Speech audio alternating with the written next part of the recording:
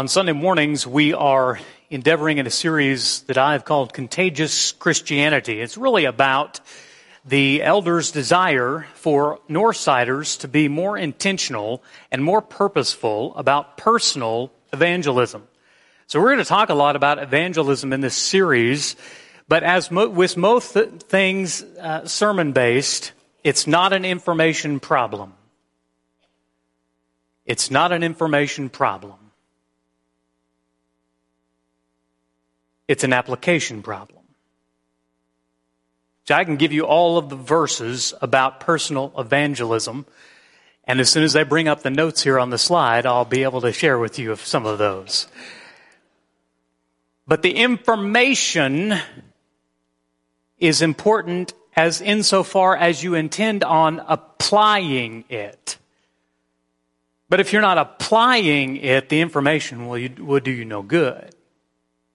If you have a handout and you write down meticulously all of the scriptures and all of the points, that's fine and wonderful, but that will not save souls. We said that the primary mission of the church is to seek and to save the lost. The church is the group of people. You and I think of church as a building, and it's not. It's a people. Buildings are fine. There's nothing wrong with buildings. They serve a purpose, and they help us fulfill that purpose, but they are not the purpose. We are a people. The church has always been a people. But it's not just a collection of people who kind of like each other and have similar interests and things like that. It's a group of people, just what we did just a minute ago, who are centered around Christ.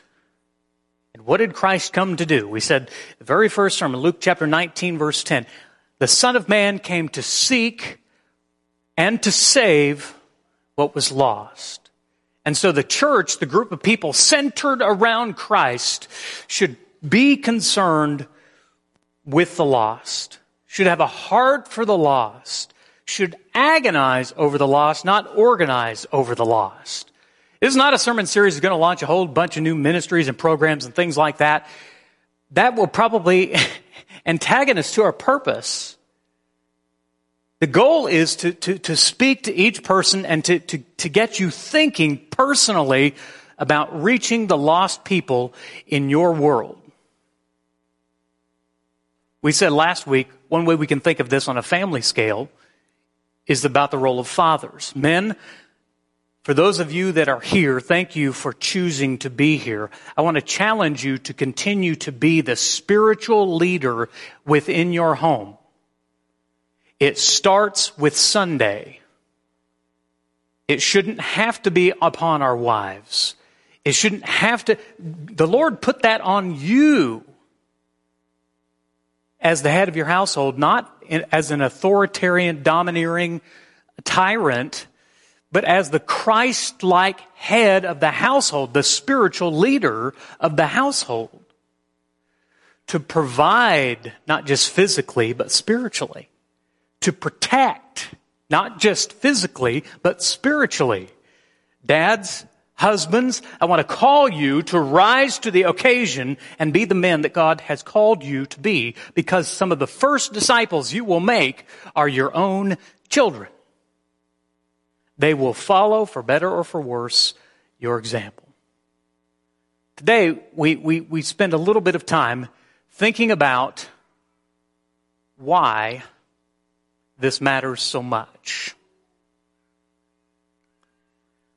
'Twas battered and scarred. The auctioneer thought it scarcely worth his while to waste much time on the old violin, but he held it up with a smile. "What am I bidding, good folks?" said he. "Who'll start the bidding for me? $1, then $2, only $2. Who will make it $3? $3 once, $3 twice, going for $3, but no." From the room far back, a gray-haired man came forward and picked up the bow. And wiping the dust from the old violin and tightening its loose strings, he played a melody as pure and sweet as a caroling angel sings. When the music finished, the auctioneer, with a voice that was quiet and low, said, "What am I bid for the old violin?" And he held it up with the bow. $1,000. Who will make it 2? 2,000. Who will make it 3? 3,000 once, 3,000 twice. Going and gone, said he. The people cheered, and some of them cried, "We do not quite understand what changed its worth." What came the reply? The touch of the master's hand. That old poem is one of my favorites. It's one that reminds us of an important lesson, and we're going to talk about that today. I didn't quote for you the whole poem. We'll get that back to it at the end of the message.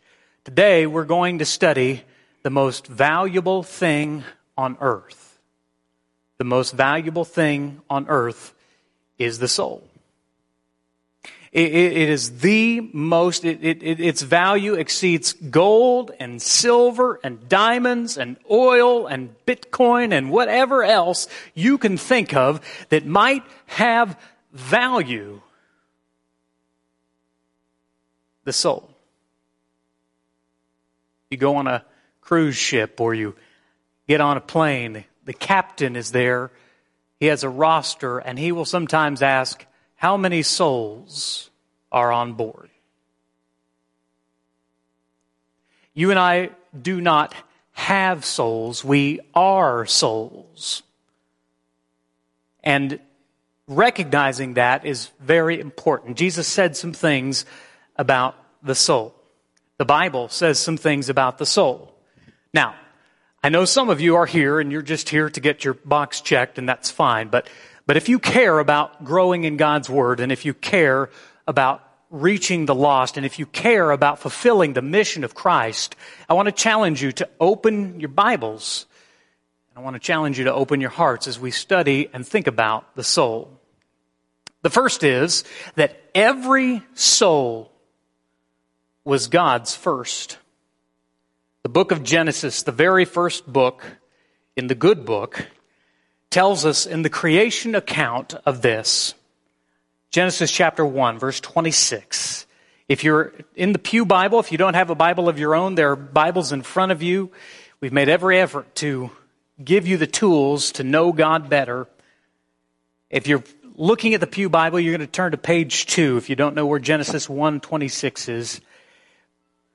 There it reads, "Then God said, let us make man in our image, after our likeness." Let us, the first indication we have of the Trinity, the plurality, the Father and the Son and the Holy Spirit.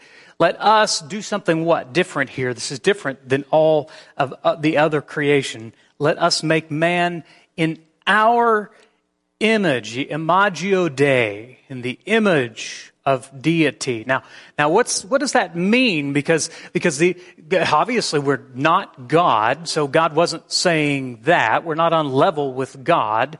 God, Jesus said in John chapter 4 that God is spirit. So that it doesn't mean because Adam and Eve were there, they were just, creatures of the dirt.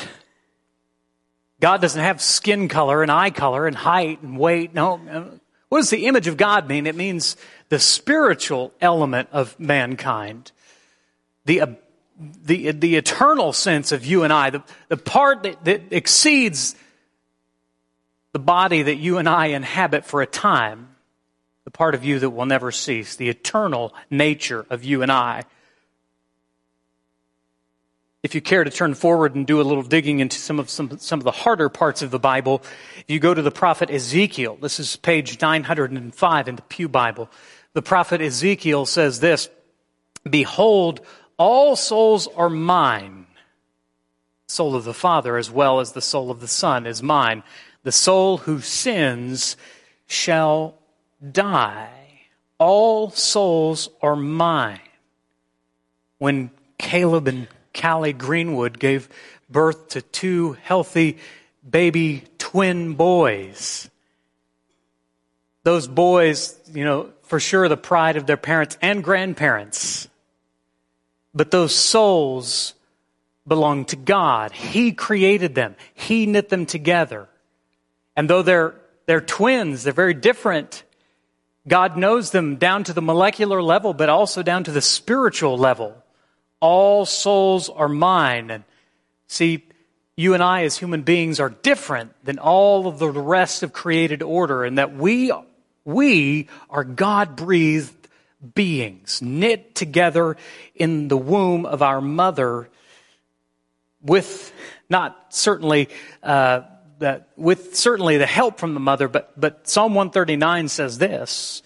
Psalmist David writes in verses 13 and 14, page 667, if you're trying to follow along, Psalm 139, 13 and 14, for you, who's you? Is this dad? Is this mom? No, this is God. For you formed my inward parts. Perhaps talking about the internal, the organs, but perhaps also the inward part, the heart, the soul.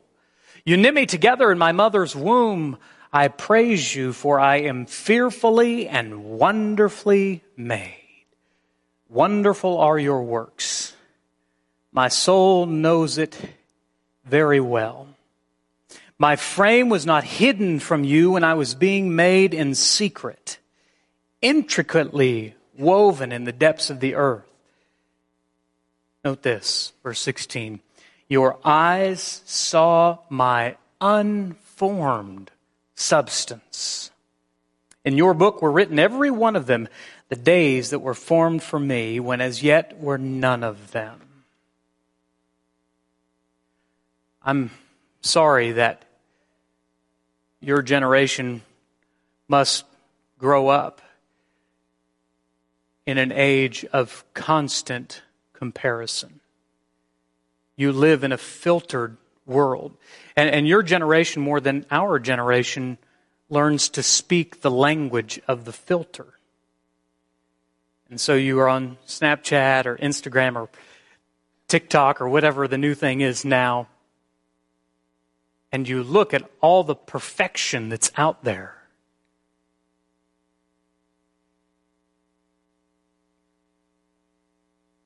And somewhere inside here, maybe inside here, you say, I don't measure up to that. And you scroll and you think, I could never measure up to her beauty or to his muscles. I could never match up to what the filter shows me. And I just want to remind you that it's all a lie. It's all a mirage. Because God made you and you and you and you and you. He knit you together. And can I tell you the truth? God don't make no junk. You are valuable. You are worth something. But it doesn't have anything to do with you. I don't want you to get too narcissistic here, okay? You're valuable and you matter, but there's a reason greater than you that you're valuable and that you matter. So when you're tempted to compare yourself with everyone else, when you're told again and again by the world and by the enemy that you don't measure up and never will, I want you to remind yourself you were knit together in your mother's womb by someone far greater than your mother or father, who knows you and knows you well, all the way down to here. And that's what makes you matter. And I hope your generation can carry that message to your generation. Because the lie is prevalent out there. And so your generation is filled with anxiety because you never measure up, and fear because you're always missing out. And I don't want you to buy into the lie. I want you to hear that God formed you and made you and loves you deeply. And that you're worth very much because you're God's. because He formed you. Now that's just a lesson for teenagers. All of the rest of you I know don't struggle with those issues, so you could ignore that. God is the God of life. He's the author of life on earth. He's the author of life eternal. Jesus came to give us life. John 10:10. I have come that they might have life, and life abundant. He was there, don't you know? He was there when life was created, when Adam moved from just a nice hunk of clay to a living, breathing being. That's the God that we serve. You and I were created on purpose, for a purpose, for an eternal purpose by an eternal Creator. May we not forget that that worth does not come from us. It comes because of who made us, who knit us together, who formed us in the inward way, in the unformed substance. You all are giving me blank stares. It's time for an illustration. So let me give you an example. I have in my kitchen a piece of lumber that wouldn't mean much to you, but it means a great deal to me. Here's a picture of it. I was actually going to bring it, but with the prices of lumber such as they are, I decided to just keep this at home in my safe.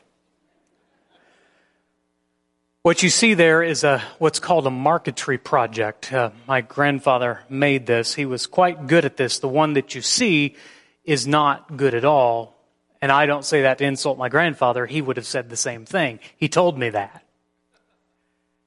It was his very first marquetry project. And if you don't understand how all that works, basically you're taking any type of picture and you're cutting it out and you're getting different pieces of different colors of veneer wood and you're putting it together like a puzzle. Now that sounds easy to do. It's very challenging. It's very difficult. But this was the very first one that grandfather did. And the reason that he did the cup of coffee, because my grandfather loved coffee.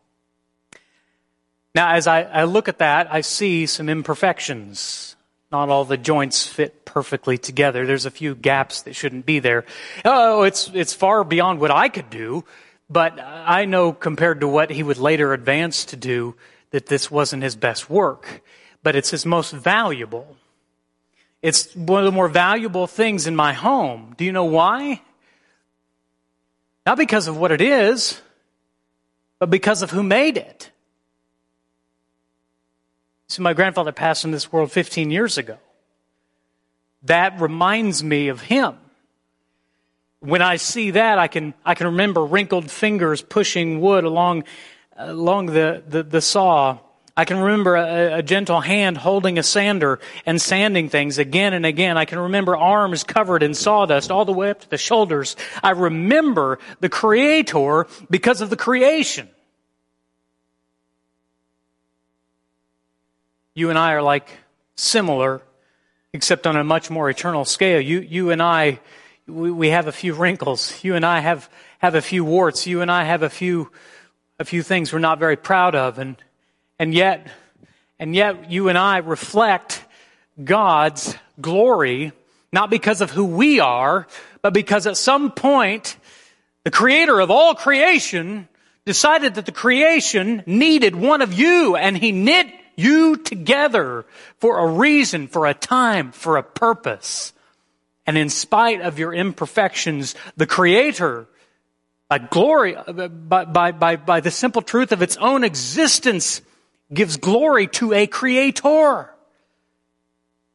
A reminder of that our worth is not because of who we are, but because of who created us.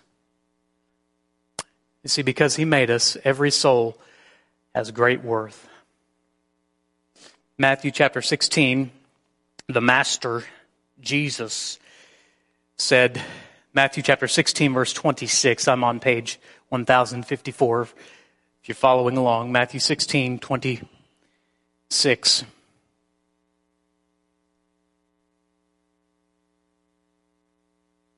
Whoever would save his life will lose it, but whoever loses his life for my sake will find it. And then Jesus asks a rhetorical question. He says, "For what will it profit a man if he gains the whole world and forfeits his own soul? Or what shall a man give in return for his soul?" Jesus says there is nothing more valuable than the soul. There is nothing you'll ever have in this world that is of greater value than your soul within you. And Jesus says you can give the whole world, all of its wealth, everything that it offers, in exchange for your soul, and you have made a poor trade. It's the sin of Esau. Esau, one of the lesser known characters within God's Word, probably best known for his foolish choice.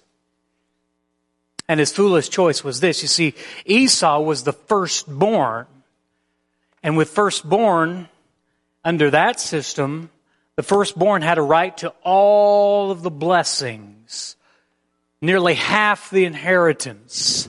The birthright, the name right, the family lineage went through the firstborn. And all my firstborns in here say amen. Esau had the right to the blessing. But the scripture tells us that Esau did something foolish. And you want to know what it was? He traded his blessing for something momentary. In fact, so momentary it was a single meal. A bowl of stew. The New American Standard says a bowl of that red stuff. He traded his birthright and his blessing to his brother Jacob for a momentary meal. Esau made a poor choice. The Hebrew writer later says, "Do not be godless like Esau, who gave up his birthright for a single meal." Do you think about it? When we talk about the patriarchs, we talk about Abraham and Isaac. And it should have been Esau. But because he gave up eternal treasure for temporary meals, a single meal, he made a foolish choice. That's what sin is. It's giving up what's eternal for what is temporary. It's trading the two. And Jesus says when it comes to our soul, if you give up what's eternal in exchange for what's temporary, you've made a foolish choice. What can a man give in exchange for his soul? The soul has great worth. And there's nothing we can give in exchange for it. And you should protect it. And you should value it. You should nourish it. You should bring it in relationship with God through Christ. Each and every day. Because what you have is precious and it's God-made. Jesus put it like this. Turn back just 10 chapters to Matthew chapter 6. He says,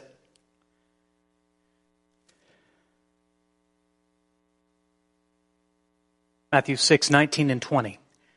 "Do not lay up for yourself treasures on earth where moth and rust destroy, where thieves break in and steal. But lay up for yourselves treasures in heaven, where neither moth nor rust destroy, and where thieves do not break in and steal. For where your treasure is, there your heart will be also." Souls outlast all other treasure. Someday everything in this world will be burned up in a very impressive show of global warming. I mean, it will all be melted like that. And there is only one thing that Jesus says leaves this world. And it's their soul. Lay up for yourselves treasures in heaven. So my first message is to you is make sure your soul is right with God. you better make sure of that first and foremost. If you have a valuable treasure, what do you do with it? Well, you better protect it. You better put it in a place where it's untouchable.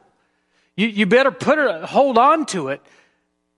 You better do all that you can because of its great value. Someone might try to steal it. I believe it was C.S. Lewis that said, "Consider what great worth a soul must have that both heaven and hell fight so furiously for it."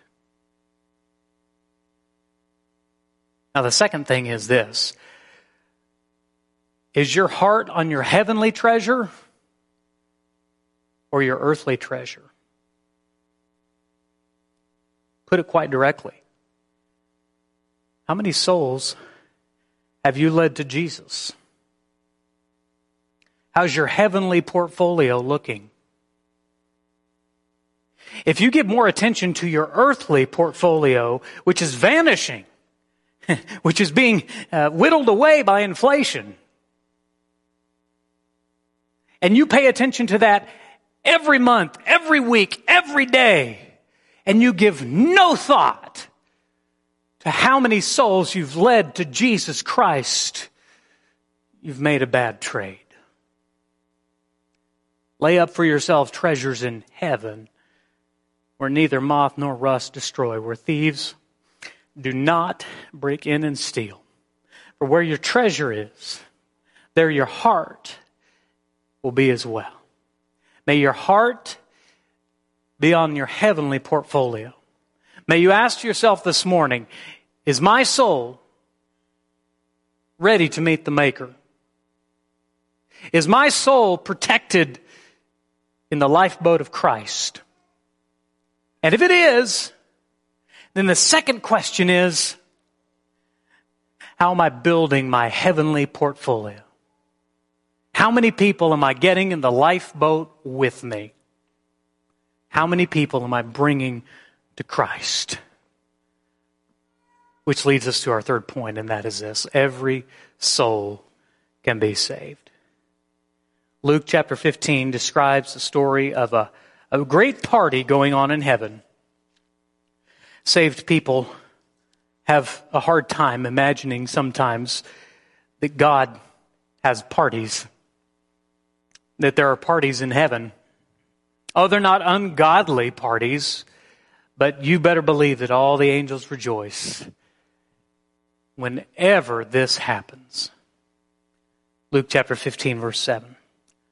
I tell you, there will be more joy in heaven over one sinner who repents than over 99 righteous persons who need no repentance.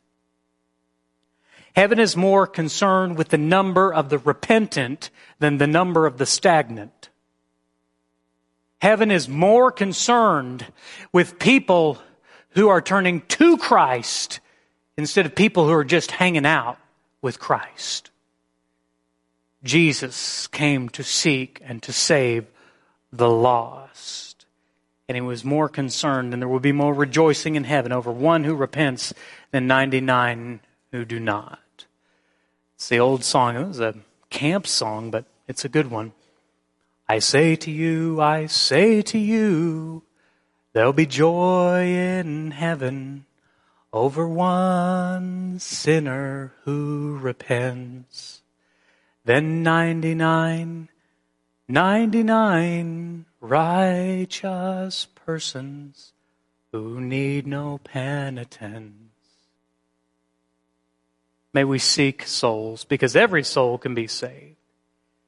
Acts chapter 2 says, as Peter finished up his sermon, he says, those who received his word were baptized, and there were added that day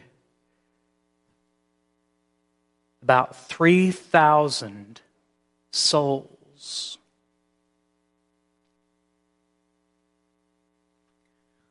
I know there are lots of people concerned with the count. How many people were here Sunday morning? How many people here Sunday night? How many people here Wednesday night? Sort of interesting. God's not greatly concerned with that. A better question is, how many souls have we brought to Jesus? That's the number he's concerned with. How many souls have we brought to repentance? That's the number he's concerned with. Because every sinner has a soul, and every soul is of great worth because it's made by God. And there is great rejoicing in heaven over 1 or 3,001. So let's get practical. First, we said that we kind of started this idea that there is plenty of room in the boat, the vessel of salvation. And that's Christ, by the way. That's not bringing people to church. That's bringing people to Christ. But what this picture does, I hope you understand, is it takes tremendous pressure off of you. There's too many people, when we talk about seeking souls, think that they have to be the Savior. Think that they have to have all the answers. Think that they have to get it all perfect. And if that's the case, no one's bringing anyone to Jesus. Thank God we are not the Savior. We are the guide. We are the helper. We are the coach. Not leading them to us, leading them to Christ. And so this takes the pressure off of us. Proverbs 11:30, which we talked about last week, says, "The fruit of the righteous is a tree of life, and whoever captures souls is wise." When you're seeking souls, you're seeking what God values most. You and I are part of the divine process of leading souls to Christ. And it's, remember, what you said last week, discipleship is instruction over time. It's rarely one and done kind of picture, okay? It doesn't, there are a few exceptions where a person just read a scripture and, what prevents me from being baptized? Let's do it. Okay, there are cases like that, but more often than not, you and I are involved with the process of planting and watering more than we are involved in reaping. So let's get practical. We said last week, we first want you to make a list of the lost. I don't know if you did that or not. If you didn't make a list, the rest of this sermon series is going to be pretty useless to you. If you don't have the heart to write a name down of a soul that needs to know Christ, I don't know what else I'm going to tell you. It's not about, I can't give you more information. I can't even give you more inspiration until you are ready to put into application. Second is pray for the lost. I hope you've been praying for the lost people on your list. Okay? The third is to love the lost, to love the people that God loves. Now, I'm going to give you an additional step this week. I want you to engage the lost. This is, you can do this in a number of ways. Social media is the easy one to do because you're connected to people that you graduated from high school with. You're connected to people that you went to college with. You're connected to people that were in your wedding. You're connected to people that used to be neighbors of yours, and so on. You're connected to those people. Maybe you're connected to them for a reason. And so if you've written their name down and you've been praying over them, then I want you to engage the lost. First is, I want you to be a little bold and to show Jesus. I want you to, here's a post you can put. Here's why I love Jesus. Here's what Jesus has done for me. Here's how Jesus has changed my life. What? Isn't that a little radical? Are you kidding me? Are you kidding me? You're a Christian? I see all of your posts on Facebook for better or for worse. You post about everything. Everything. Your kids' ball games and piano recitals and promotions at work and struggles going on in your life and things that you ate for dinner. And you don't want to bring Jesus into that story? In arguably one of the simplest, most effective things you could do to share what Jesus has done for you? Friend, we've got to be a little more bold. God's given us this tool to reach the world with the hope that we have. So let me challenge you to do that. This week, I don't care if it's today or not, but make a post and share why you love Jesus. I did not ask you to share what a good sermon Toby preached. I did not ask you to share why you love Northside Church of Christ.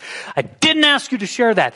I want you to show the world that you're connected with why you love Jesus and why He loves you and the difference that He's made in your life. May you share that at least once this week. Now you got to make sure. If you put that out there, so, oh man, then I can't be posting other stuff. Yeah, that's probably the point. And I'm a preacher. I'm on Know Your Bible. I got to think about what I put on social media. I got to think about that. Well, Paul says you all are ambassadors for Christ. So may we may we comment, may we interact, may we ask questions of lost people. May we show interest in their lives. When someone shares something and you say, I love Jesus because He's given me great hope and great peace in this world. And someone says, hey, I wish I had that. You jump into Messenger and you say, hey, I'd be glad to share it with you. You can have that. We got to share. We got to show Jesus. All right. I'm way out of time. I was going to give you more application, but I know there are many people focused on the clock. So let's end by closing in prayer. Father God, forgive us. Forgive us for the times when we have freely partaken of your grace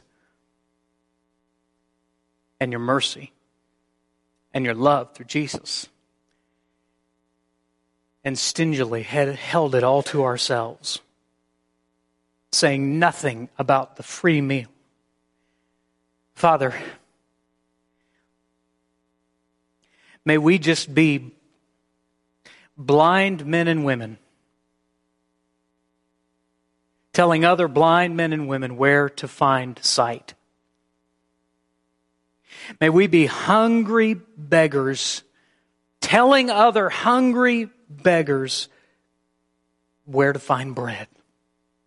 Father, I pray your Spirit would work in our hearts, not just to convict us over what we haven't done, but to give us the courage and the boldness to share what Jesus has done and the difference that He's made and the hope that we have and the peace that we have gained because of Him. Father, give us just that amount of courage this week. And Father, lead us to those who are seeking Christ. And let us share the hope that we have, because He's our hope. He's our everything. He's our all. We pray this in His name. Amen. This morning, if you have a spiritual need to put on Christ in baptism, or if you have some other need of the congregation, we have some shepherds that will be at the back. You can simply respond, go to the back. They'll pray with you. They'll help you be baptized, whatever you need to do. Whatever your need might be, won't you respond if you need to as we sing this song.